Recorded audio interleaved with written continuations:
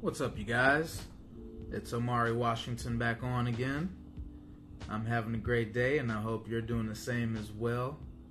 Today is Friday, baby. It's the last day of the week, and it feels great. To all those hard workers out there, I hope you guys are having a great day and enjoying your day. No matter what's happening in your life, we're always too blessed to be stressed. Keep that in mind. With that being said, I just want to inspire, encourage, and motivate someone out there today to live and love your best life possible. And with that being said, here's a little example of how I had to get through my trials and tribulations growing up.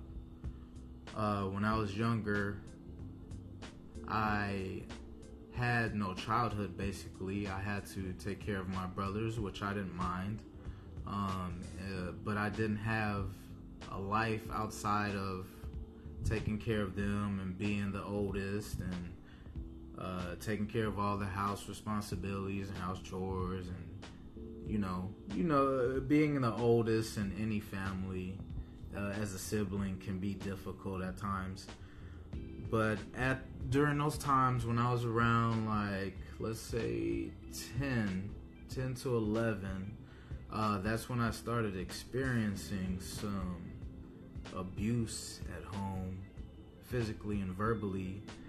So I used to watch movies when I used to feel down about life and everything that was going on around me. I used to pop on a TV show or a movie and just sit there and study it and just mimic everything that the actors would do. And Denzel Washington caught my eye, and ever since then, I just fell in love with acting, and I was like, playing someone else is such an amazing experience that I would love to try and do that. So I went to school and I auditioned for the role of Tin Man in the school play Wizard of Oz, and I got the role. But unfortunately, due to my circumstances at home, I had to sacrifice that role, and it was so heartbreaking. So then after that, I auditioned for the next school play, Captain Hook, and I got the role of Smee, and the same thing happened, and the abuse at home was getting more intense, so I had no time to really go to rehearsal and do that and be a part of that production, so that was unfortunate as well. But then shortly thereafter, once I fast forward a few years into the future, I ended up doing more acting in high school. I did several one-act plays, and then after high school, I graduated. I graduated from Le Cordon Bleu with my culinary arts degree, and that's when I decided to make the move to LA. And with all those sacrifices being made, during that time, I sacrificed friendships, relationships, basically everything and everyone I ever knew, I sacrificed from Chicago, moving out here. And when I moved out here, the beginning years were rough, man. I had really nobody to talk to. I was depressed. I was a dishwasher at Hard Rock Cafe. That was miserable, and I hated every second of it. And I had to go through a lot to get a lot. That's my main point out of all this. You're going to have to go through a lot to get a lot. And with that being said, I was in several situations where I could have lost my life, but I kept going and I kept my head up and I kept fighting. And I want to encourage you guys and inspire you guys to keep fighting no matter how bad the fight gets.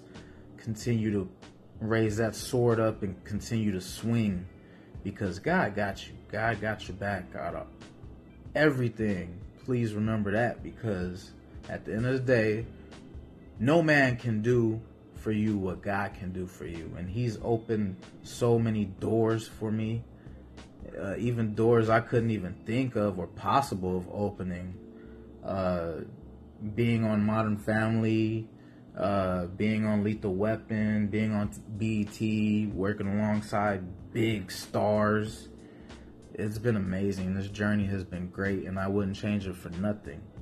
And when I was younger, I tried committing suicide, and thank God I didn't commit suicide, because I wouldn't be here right now to share my story with you guys. And I appreciate all of you, all of my supporters out there. I appreciate you guys to the fullest, and that's why I'm so compassionate and passionate about everything that I do, and that's why I strive to give back, because I know what it's like to feel lonely. I know what it's like to feel like you have nobody on your side. I know what it's like to almost lose your life.